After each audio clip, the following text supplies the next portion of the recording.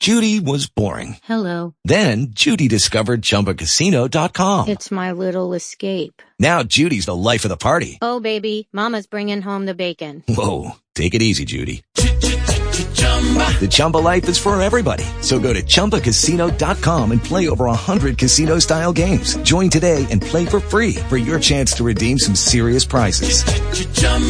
ChumbaCasino.com. No purchase necessary. Void where prohibited by law. 18 plus terms and conditions apply. See website for details. To the world-famous Jiggy Jaguar radio program. Raw and uncut, Jiggy Jag, you know how you do it. You know what I'm saying? Keeping it all the way live. Broadcasting live from Hutchinson, Kansas. Well, I'm sitting here with a linguist. I had no idea. I didn't know you were, but I didn't know that you were a wordsmith. Call Jiggy right now.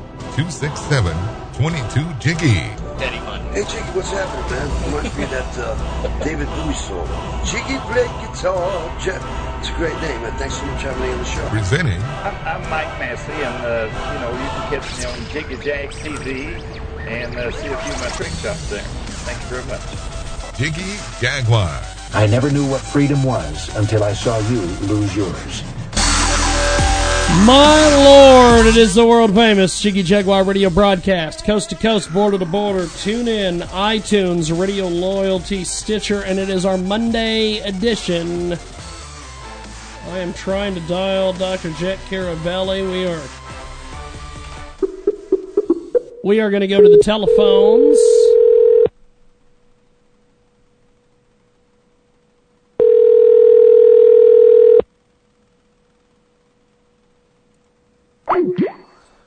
I am going to try to call Dr. Jack Caravelli, the big star, stage and screen, and get him in here. And then we're going to call Dan Perkins. Whoa! What is that? What is that? Did I call somebody's fax machine?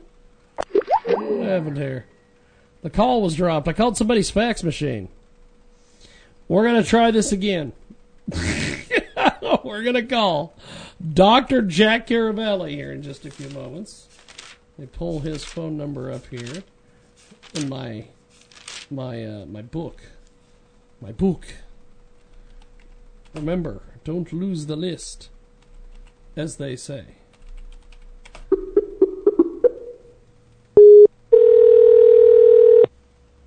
There.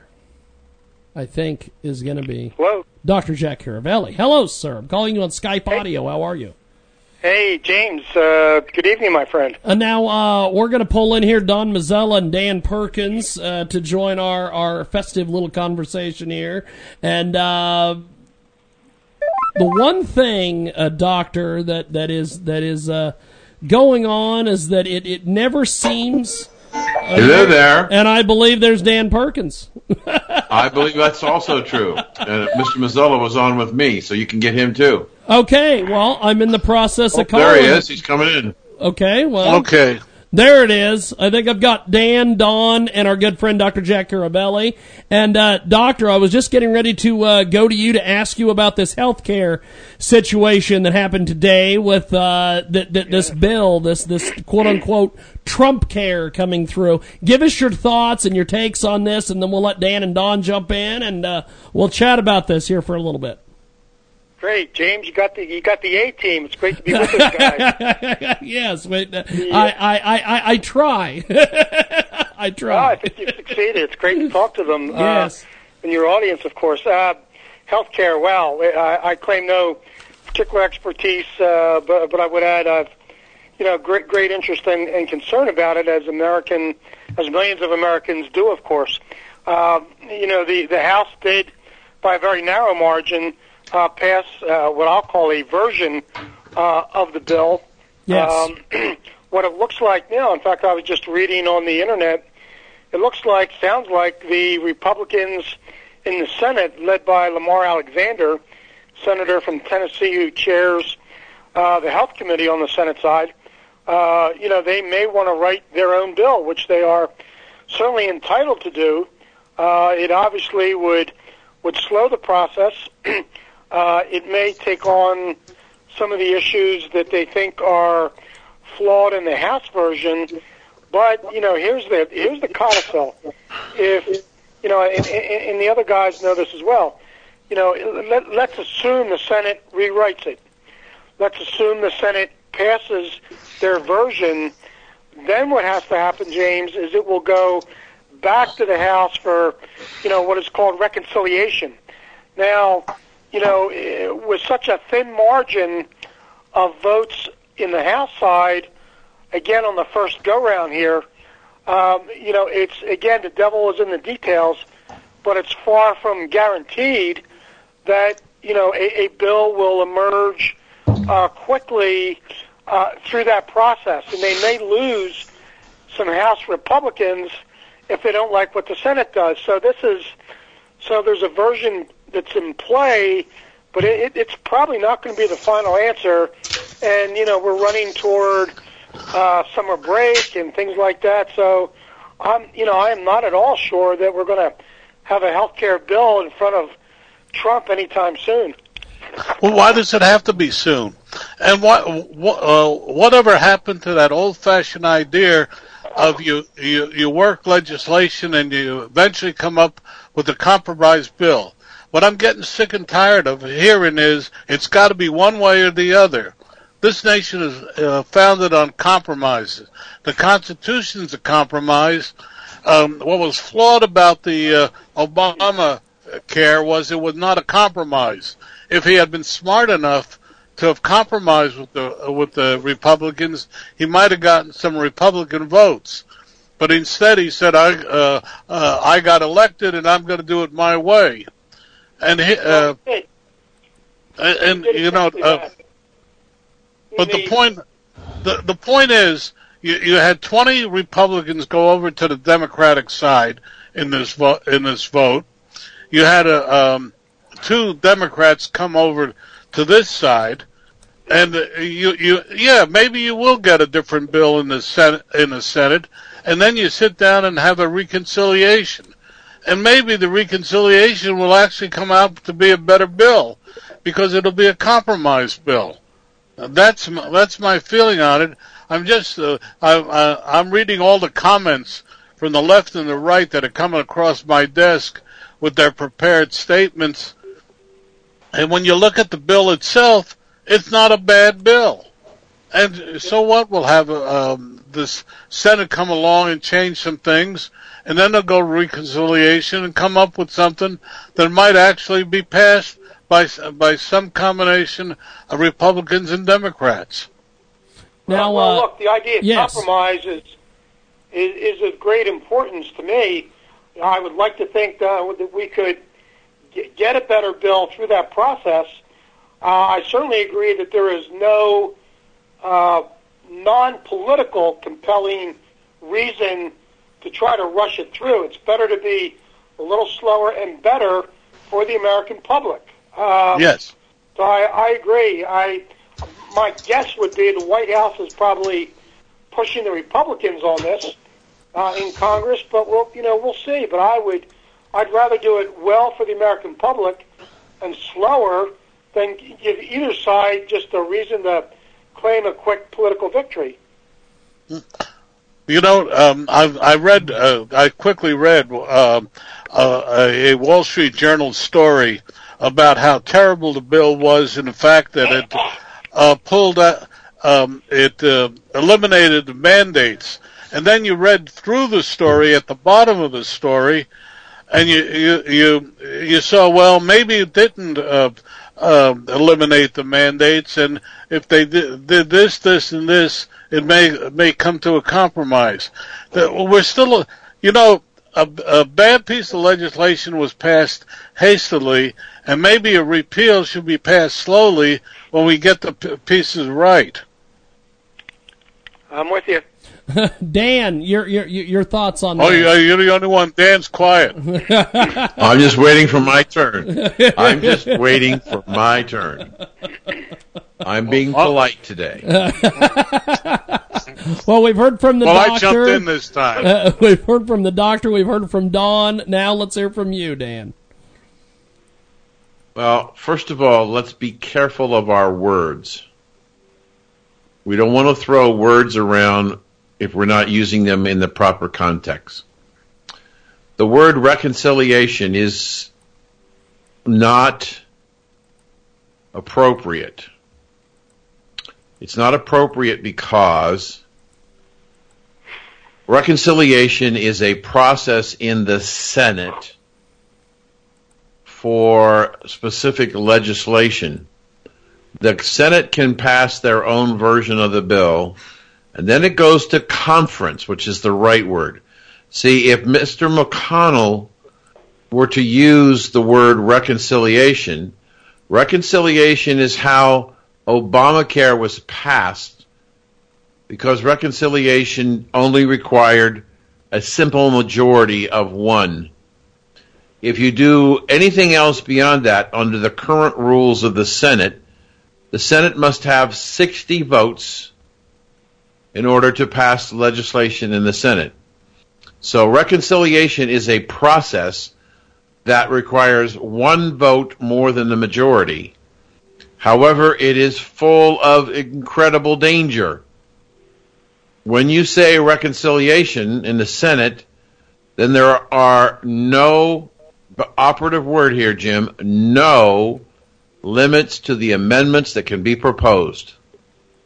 So McConnell has to decide which way he's going to proceed in the Senate. Is he going to pass their version and go to compromise, or is he going to take reconciliation in order to try and get something passed on a simple majority? Or, third possibility, is he going to suspend the rules of the Senate and make it a simple majority vote? Now, the Democrats would be really bent out of shape, but too bad. Now, let's go on with a thought that I raised earlier in the week with Mr. Mazzillo.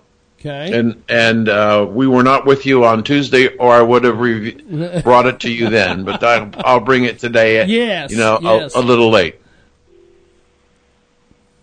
We were both amazed how quiet Mr. Trump was. Literally, how quiet he was when the funding bill went through. Continuing resolution, where they continued to fund Obamacare, they continued to fund Planned Parenthood, no money for the wall, yada, yada, yada. He said very little about it. He didn't go on a tirade and he didn't go on a rant. And I said, when he came out, when the Republicans and the Democrats in the Congress said that they had a compromise, he came out in a tweet and said, what this country needs is a good shutdown in September. I think there's a strategy at play here. I think there is a strategy here at play. What he basically did is the Democrats were gloating. Pelosi and Chucky Upshuck Schumer were gloating about how well they had snookered Mr. Trump and how his legislative process was dead for the next 3 years. Nothing was going to get passed. And Mr. Trump comes out and says, well, we could shut down the government in September when it's our budget. And I said to Don at the time, as I just said, there's a strategy here. And the strategy is he's now created a problem for the Democrats because now they've got 5 months for the next budget bill. And Trump has already said he thinks the one way to drain the swamp is to shut down the government. What are they going to do? All right. And he's put them on notice, and now they're thinking about it. Then look what happened. When Donald Trump called Paul Ryan and said, pull the bill, don't vote on it, what did the mainstream media do? Healthcare reform is dead. Trump is not an effective leader. Ryan needs to go, yada, yada, yada. And in 4 weeks, they passed a piece of legislation that eliminates Obamacare. Now, I know that the Democrats were saying today, you're going to poison our children, you're going to kill the old people, all the stuff that they do. But what happened in a matter of a very short period of time, Mr. Trump turned the tide. And I think it was part of a strategy. I think he's smarter than the Democrats are willing to admit, and now they have to worry over the next 5 months, because next up on the bill, while the Senate is considering health care, the Ways and Means Committee in the House, which initiates tax reform and appropriations, is going to start working with the administration on tax reform. And so we could come out of the summer going into the budget cycle in September with Obamacare gone and a major tax bill, and we could start building the wall. I have said from the very beginning, this man has incredible staying power. Don't count him out. And the Democrats, I think, have made a tactical error. Agreed. I agree with you. That he's smarter than the Democrats have let him be, and I don't necessarily disagree with anything you say, Dan. Well, we haven't heard from the good doctor. What does he think? Yes, Dr. Jack. Jump in there, my friend. Sure. Well, I would like to think that Dan is right. I'm not convinced he is. It's still, at least to me, unclear that Trump is, first of all, I think he is more clever and wily than many give him credit for, but I'm still not convinced that, in his mind, he understands the really complex and then longer-term legislative process that, the guys have walked us through. We will see. I mean, I would add it's a plausible scenario, and I'd be delighted if, by the fall we had, real health care legislation, real tax reform, and that would obviously be to Trump's great credit. Do I think he's got the legislative chops right now to thoughtfully pull it off? I'm not convinced. But look, if he does, number one, he gets credit, and number two, in my mind, if he is able to, put a legislative stick or two into the eyes of Schumer and Pelosi, I'll get out my records and start to dance. Well, the other thing is interesting is that one person who's been very quiet is Maxine Waters. I did a piece this week on did this tactic of the continuing resolution and did the Democrats turn over the impeachment of Donald Trump to the Republicans by taking away his entire agenda? And I started with that premise and then began to talk about the other thing that I mentioned is maybe he's smarter than you think. I have to tell you though, Doctor and Don, let me tell you as best I can what I heard today on Rush. Surprised me. It really surprised me. Rush raised the question with all the celebration that's going on at the White House and the buses to bring the congressman up to celebrate in the Rose Garden. Rush said, I wonder if Mr. Trump realizes that because it passes the House, it's not law. Now, I thought that was a very unusual statement by Rush because it is, in a sense, an insult to Mr. Trump's knowledge, and I was surprised that he raised the question. I think that what happened today, they got 217 votes, one more than they needed. And they got, as you said earlier, they lost some Republicans and they gained a couple of Democrats. What happened today was a down payment, a serious down payment on one of his major campaign promises, and that is elimination, repeal, and replace Obamacare. He can now say to the public, we have started the process to dismantle this abomination called Obamacare because the House of Representatives has passed legislation to eliminate it. He couldn't say that before. Now he can. And what's important is that the majority of the Republicans necessary to pass this legislation came to his side. I think that's also extremely important. I certainly agree with that. The symbolism, I mean, as you're well aware, the symbolism of a victory, even if it's, as we know, a partial victory, is not inconsequential for the Republicans, particularly after the way they absolutely bungled, the first go-round on health care. So, I mean, I hope Rush is wrong, but I can understand, why a White House that is obviously the center of our political universe would want to, sorry for the pun here, trump the victory. I get it, but again, I think we all know that there's much more to come, and we may not have the answers as Dan lays out and Don have laid out, until the fall on all this. And I agree with Don. I am not, Doctor, I'm not being flip with you. I agree with Don. So what if it takes to the fall? I know that there is a number of your supporters who wanted it done the day one, and I'm sure Mr. Trump would like to have had it done day one, but they couldn't get their act together. They seem to be getting their act together. The next we see how much influence. I mean, I don't know whether you heard, Doctor.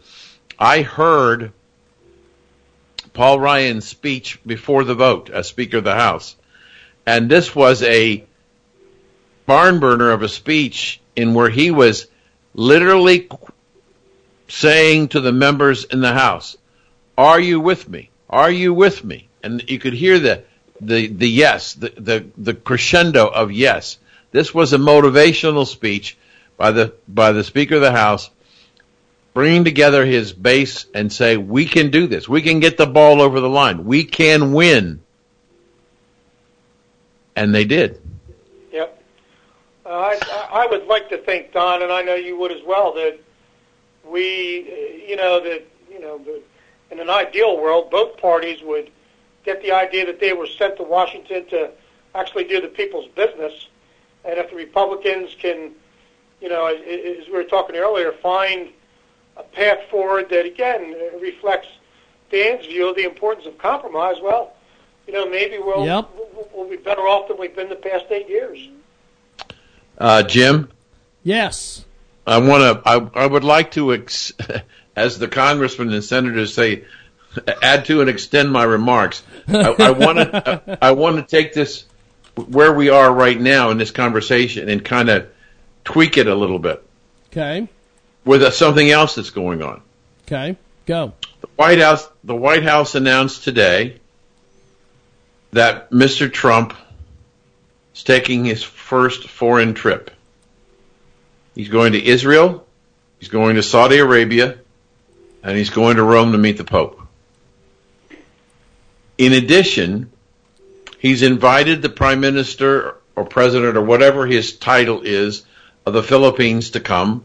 Remember, he refused to allow Obama to come to his country. Yep. And he said he'd be willing to meet with the guy in North Korea. Democrats got a problem. All those things are presidential. That's good for Trump, bad for the Democrats. See, when they had him focused in Washington, D.C., and stayed in Washington, D.C., and was off the world stage, they could do whatever they could say whatever they wanted to say. But now that he's leaving the country on his first foreign capital trip, and I think it's important that he's going to Israel, not so important Saudi Arabia, and I think that it's ceremonial to go to Rome to see the Pope. But point is, he's beginning, as his personnel as Don would say, is beginning to learn how to manage, as his personnel are really beginning to work his schedule and who he's doing. So far, all of the visits, the foreign dignitaries have come to the United States. Now he's going on the world stage. And I think that has a great deal to do with his being presidential. And again, doesn't bode well for the Democrats. This is Jack. I think that's exactly right. I think we can guess with great certainty that he'll be certainly received in Israel by Prime Minister Netanyahu with great fanfare. I think the Israelis will embrace him with open arms, and there's hardly a better photo op in the world, as you guys know, than a U.S. president as Obama did. I think several times go to the Vatican and sort of literally embrace the Pope. So I would agree. It's a very good thing politically, hopefully a good thing on substance, but it certainly does show, at least give him an opportunity, to get on the big plane and show that he is presidential. So I think it's probably a good reflection of staff work. The other thing is that wasn't big in the headlines, but important to what we're talking about, is that, and I want to get you the most current, what we had was a 4.5% decline in crude oil today to $45. Yep. And the Saudis being on the trip, I'm sure part of the discussion is going to be, what are we going to do about oil? And in many respects, we're the culprit. OPEC has cut 1.8 million barrels a day out of their production, and the most recent report I saw is they're about 92% compliant. They can't have oil at $45 a barrel and expect to survive. So I suspect there's going to be some discussion with the head of the Saudi government, or what are you going to do about your frackers, Mr. President? Exactly. No, that's a critical issue. It obviously cuts across all of OPEC, and as well as the Russians. The Russians are basically a one-trick economy, depending on energy. And, for these countries like Saudi Arabia and Russia, their economies are so committed or so tied up to oil prices, guys, as much higher than $45 or $50 a barrel. So I think that will be a very intense conversation when the president gets to Riyadh. Now, I wrote an article for Constitution initially in February. I talked about the death spiral for OPEC, and I did a follow-up article. I think we talked about it on Jim's show. I said that what's going on here is that we may virtually be seeing the end of OPEC as a cartel, because as the oil prices decline again, and I'm not saying they're going to go back and test the previous lows, but at these levels, the economies of all the major OPEC nations, including Saudi Arabia, are not sustainable in what they're providing for their citizens at these levels at $45 a barrel. And so what I said was going to happen, and I believe it will happen because OPEC is meeting this month in Vienna, I think that OPEC is going to be forced to try and cut production to see if they can get the price to rise. And as they cut production, their revenue goes down, even if the price goes up. And if the American frackers take over the world, which they're about to do, they could literally destroy OPEC. Now, most people are not aware of the deal that the president cut with China when he was at Mar-a-Lago. Most people do not understand that OPEC, or that China, is a mirror of the United States under Jimmy Carter, in that they import between 60 and 65% of their petroleum and 40% of their coal. So when Mr. Trump met with them and they had stopped taking their coal from North Korea, and cut the exports of Korea, they were looking for coal. So we never exported any coal or any crude oil or finished product to China. We are now. Yep. No, these are all, I think you really hit the nail on the head. These are critically important economic issues. They certainly can help, among many other things, as you guys know, restore us to really a globally dominant economic posture, that we've certainly, slid back on in recent years. I think the Chinese economy does have the vulnerability, as you mentioned. The Russian economy really does. So, it's going to be really interesting. I'm glad you're following it, Dan. It'd be interesting to see how, Trump and his team, play this one out, because I think you're exactly right. They've got some real cards to play through fracking, and hopefully somebody's thinking through the long-term implications of this, not only economically, but politically. Sure. We were talking earlier in the week. Don and I were on our other show, and we were talking about what's going on. And we had a demographer on, which we've recommended him to come on to Jim's show, and he says that manufacturing is going to come back from China to the United States. That it's going to be cheaper for the Chinese companies to come to the United States and manufacture than to try and continue to outsource by going to Indonesia and going to Vietnam and other places. They're going to start bringing that manufacturing back here. He thinks there's a manufacturing renaissance coming. I think the other thing that happened that again didn't get a lot of play in the last week or so, that fits into this whole Trump narrative. Did either of you find it interesting that Canada and Mexico have said we'd like to renegotiate NAFTA too? Yep.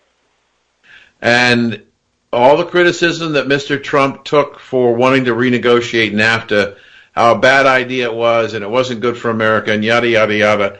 And the two leaders of the two countries in essence, are saying, yeah, we got the better of the deal. You guys got the shaft. We're willing to renegotiate. And China's willing to renegotiate the idea that they charge tariffs on all our stuff, and they get to bring all their stuff into our country with no tariffs. So I think that this whole issue of trade, fair trade and honest trade, regardless of what it is going to be a very big issue and a very big embarrassment to the Democrats when he goes through and renegotiates NAFTA and things happen and he maybe starts getting the money to build the wall and other things. So, again, I've said to you, as I said to Don, he's smarter than most people are willing to give credit to, and it's beginning to show itself. We've got Dan Perkins, Don Mazzella, and Dr. Jack Caravelli. Don, you have anything to add to Dan's chat there? Well, listening to Dan and the good doctor, I just come to the conclusion that our media has consistently underrated President Trump, and they're still doing it today. I mean, we had Colbert on Tuesday night with this rant of his, which I don't know if any of you saw it. I didn't see it, but I heard it was in really bad taste. Yes. But what I really found interesting about all this is how the level of civility towards the president and towards all of our institutions are really being attacked by the left rather than the right. For a long time, the left kept talking about how crude the conservatives were, etc. But if you, I don't know if you looked into that women's event where Hillary Clinton sat at the stage. If you wanted to see incivility, you was watching the cutaways to the various audience, etc. I'm getting to the point where I'm getting a little. The word I want to use is disgusted with the way we're no longer having good manners, and it's a sad thing. And I don't know if there's a solution to it, but forgetting all the stuff and all, even the talking heads. I was in my doctor's office today, and I watched CNN where they had talking heads talking about the fact that the Justice Department finally decided they would not prosecute this white policeman for killing a black teenager, and the hostility in the between the two people on television. There's no sound, but if you saw the faces, you knew that what was going on. I know this is not a subject, but I'm curious how the doctor feels and Dan feels about this. Well, I really take the point, and it's an awfully important one, that we have become, in many ways, an uncivil society.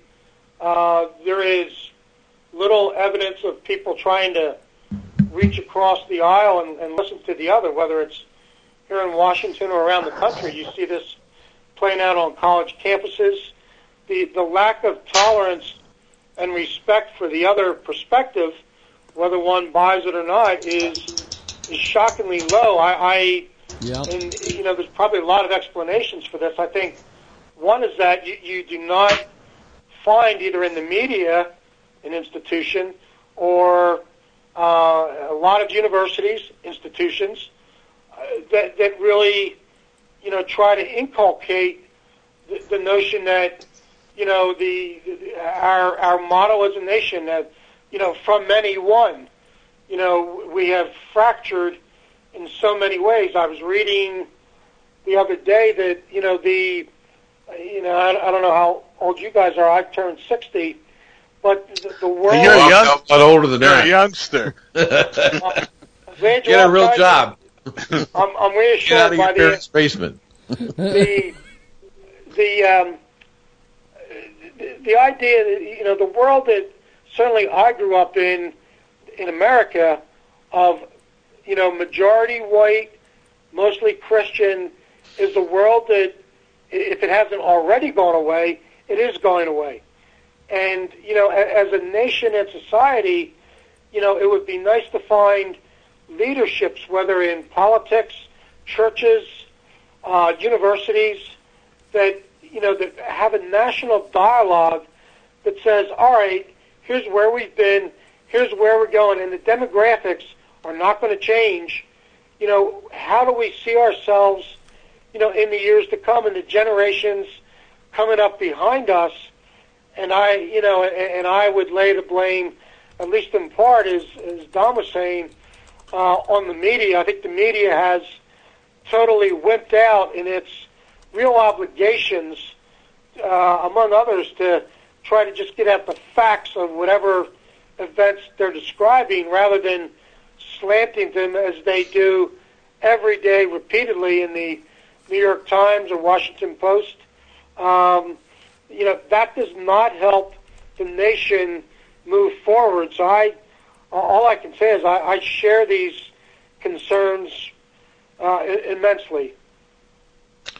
I believe in my heart of hearts that everything as Barack Obama's minister, Reverend Wright, said one time, the chickens have come home to roost.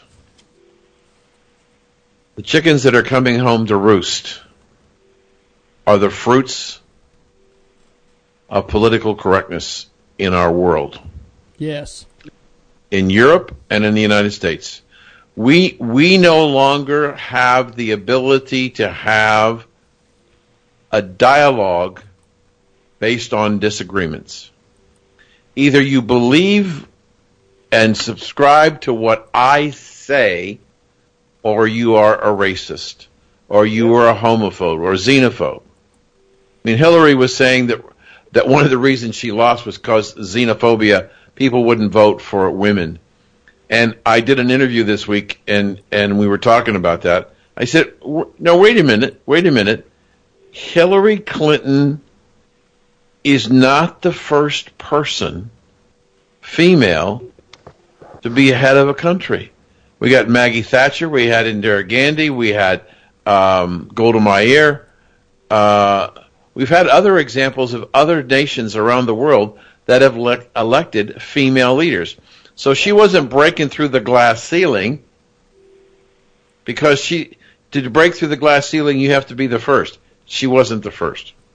But I think that I've seen so many examples of how political correctness has destroyed that what made us the melting pot is that we could come from different parts of the world, and we could come in here, in this country, and grow together and meld and become part of that great American melting pot.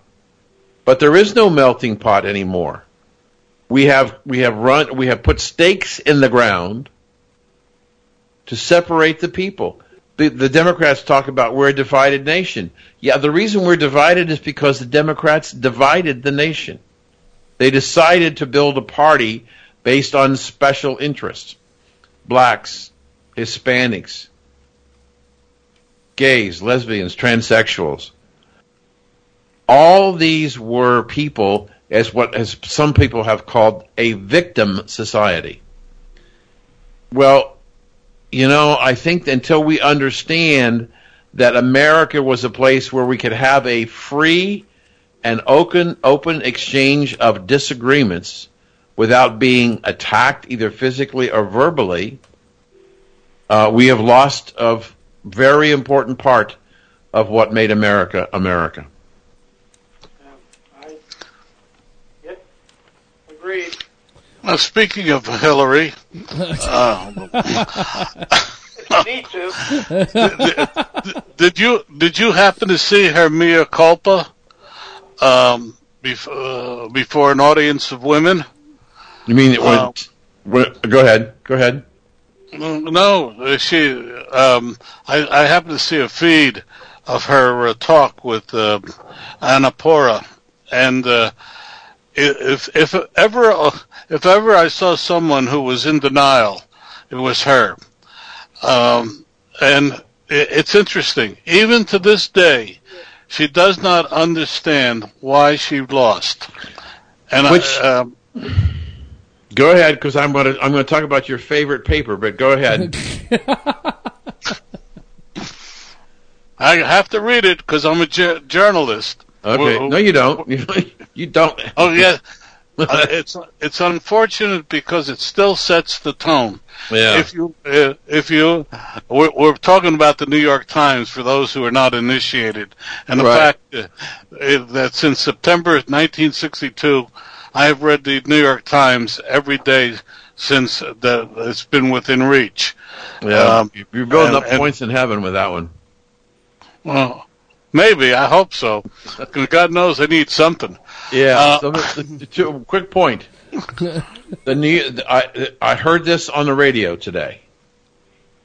The New York Times has an article today by one of its reporters who decided that enough is enough.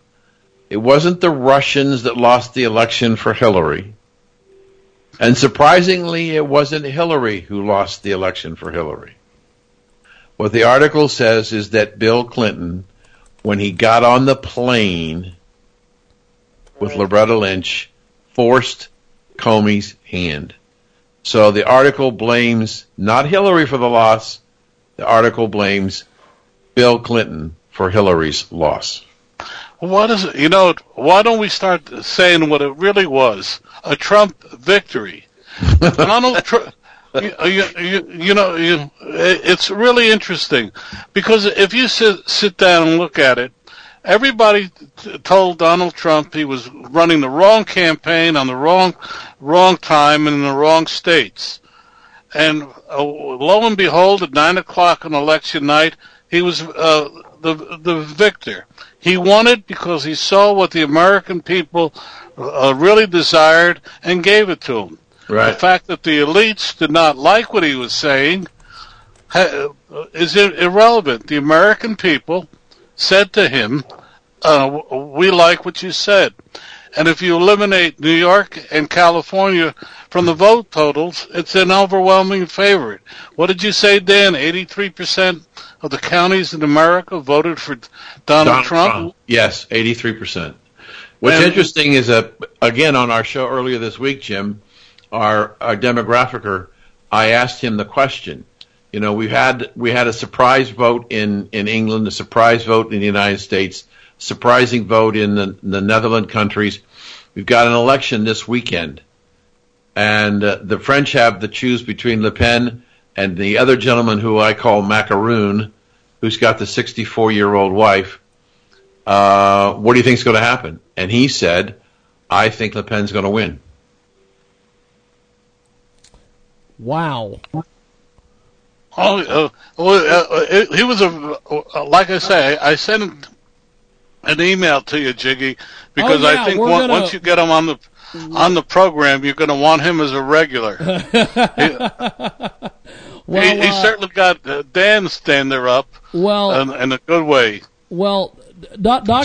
So the point is that as just following what Don was saying, the elite situation is, and even they're talking now about Merkel being in jeopardy. Finally, the people of the world, the common man, the non-elites, are standing up. And when Ronald Reagan was president, we called them the silent majority. And we have those people coming back and saying, you know, this is not my country. These things I don't agree with. And they have gone to extremes. And they've taken away our rights to disagree, and they've taken away our traditions and our beliefs, and they may have destroyed the country that it may never be able to be brought back. I don't know. Well, Dr. Jack, you travel all over the world. What are people saying about some of these issues that Dan and Don raised? Well, the trends are exactly as described. They are pretty interesting, and I think they do reflect, as the guys were saying, some real, I'll just call it blowback from citizens in the UK. Maybe France we'll see. I think it'll be a tight election. Macron is not by any means assured to win. Le Pen certainly has some strong backing. I think some of that will depend on the turnout. In Germany, Merkel, I would be delighted to see her defeated this year. I don't think she will be, simply because I don't think there's any strong, viable candidate opposing her yet. But I think there is a larger dynamic that the Brits showed, that the Trump victory showed, that the French victory may show, that at least in the West, this kind of, as we were talking earlier, the political correctness, the lack of common sense in Europe, the idea that laws can be promulgated by unelected officials in Brussels. And I will tell you, I'm in London a lot, and it absolutely frosted the British that literally more than 60% of the laws their system had to enforce did not come from the British Parliament, but came from the Europeans. Right. And Doctor, I know we don't have a lot of time. Just as a quick follow-up to what you're saying, I think there's another current here, and you may agree with me or maybe not. I think that the English want to be English, the Germans want to be Germans, the French want to be French, the Italians want to be Italians. They don't want to be Muslim. Yeah, I mean, it's a big factor. I was actually in Rome last week. I know the German situation, which was appalling, and what Merkel did has gotten a lot of press. But in Italy, they're a much smaller country than Germany. the Italians are dealing with about 500,000 migrants that have come not from the Middle East, but mostly from Libya and North Africa. So I can only agree that across the continent, the politicians did not keep sight of their most important duty, which is to take care of the security of their country. And all of this, this mess is coming home to roost. Yes. Gentlemen, do you know the joke? Do you know what heaven is? Heaven is Italian lovers, German mechanics, English policemen, Swiss watchmakers, and French chefs. But you know what hell is? Hell is English cooks, German lovers, French mechanics, and et cetera, et cetera. I heard that joke, must be at least 35 years ago, but it is now all of a sudden come back around and tells me that maybe nationalism is still alive in Europe and may succeed in breaking up the European Union. Yeah, well, this is an unfinished story. What Dan and Don are laying out is plausible, and again, I just think it's a reflection of greedy and often unelected bureaucrats who had the arrogance to think they knew better than the proverbial man and woman on the street, and now it's coming back to bite them. And look, the Brits are going to be gone. This is going to be James. We should again. We're going to have in early June the British election. Theresa May, another woman, came to office. May score a big victory, and it's going to be ugly when the Brits sit down with the Europeans and say, "Hey, we're out of here. Let's figure out how to do it with some degree of civility." But my guess is the Europeans are two things. They're so pissed at the Brits and afraid, as the guys are saying, that it will lead to a further breakup, that this is really going to be interesting to watch. It'll be the stuff of books. And we have not seen the end of this yet, probably in our country as well. Right. Now, I agree. As we wrap up here, I want to throw out one final topic for everybody. Doctor, I know that you've been speaking all over the globe, it seems.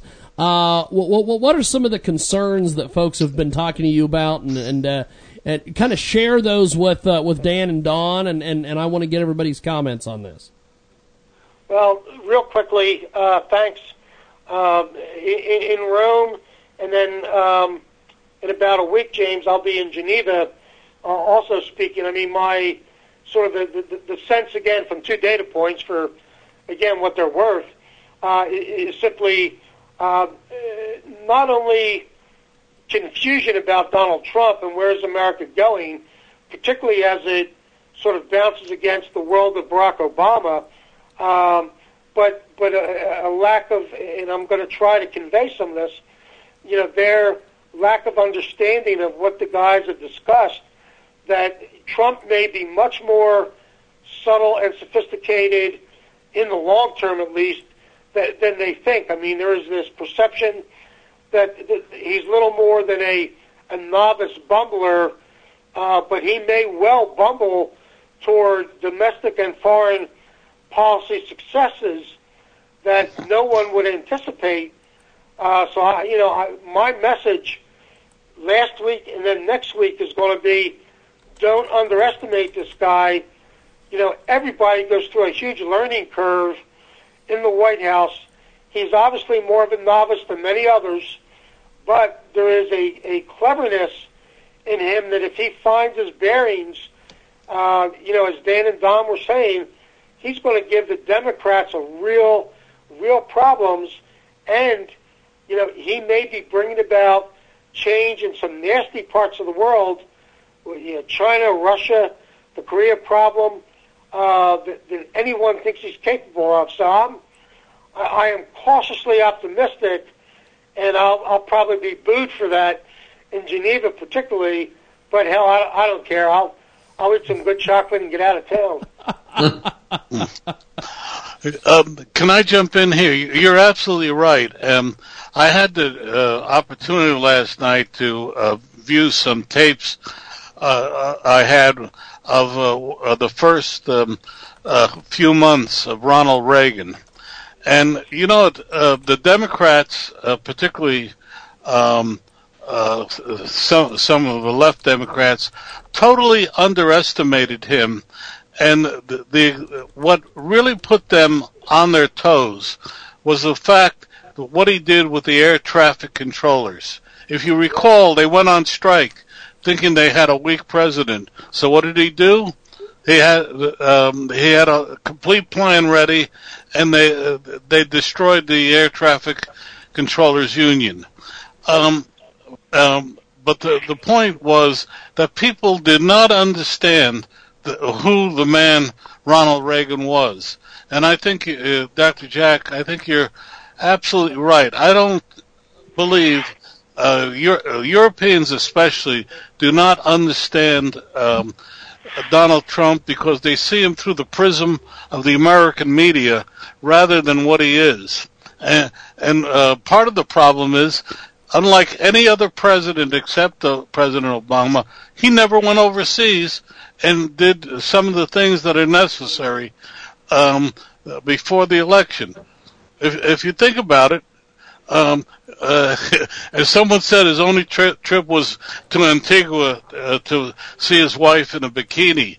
But the point is, they don't know him, and which is both dangerous and good.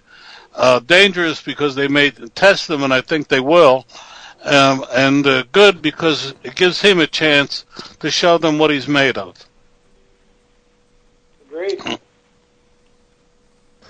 Well, I would say that I pretty much agree. I think that with the Lucky Land Slots, you can get lucky just about anywhere. This is your captain speaking. We've got clear runway and the weather's fine, but we're just going to circle up here a while and get lucky. No, nothing like that. It's just these cash prizes add up quick. So I suggest you sit back, keep your tray table upright, and start getting lucky. Play for free at LuckyLandSlots.com. Are you feeling lucky? No purchase necessary. Void where prohibited by law. 18+ terms and conditions apply. See website for details.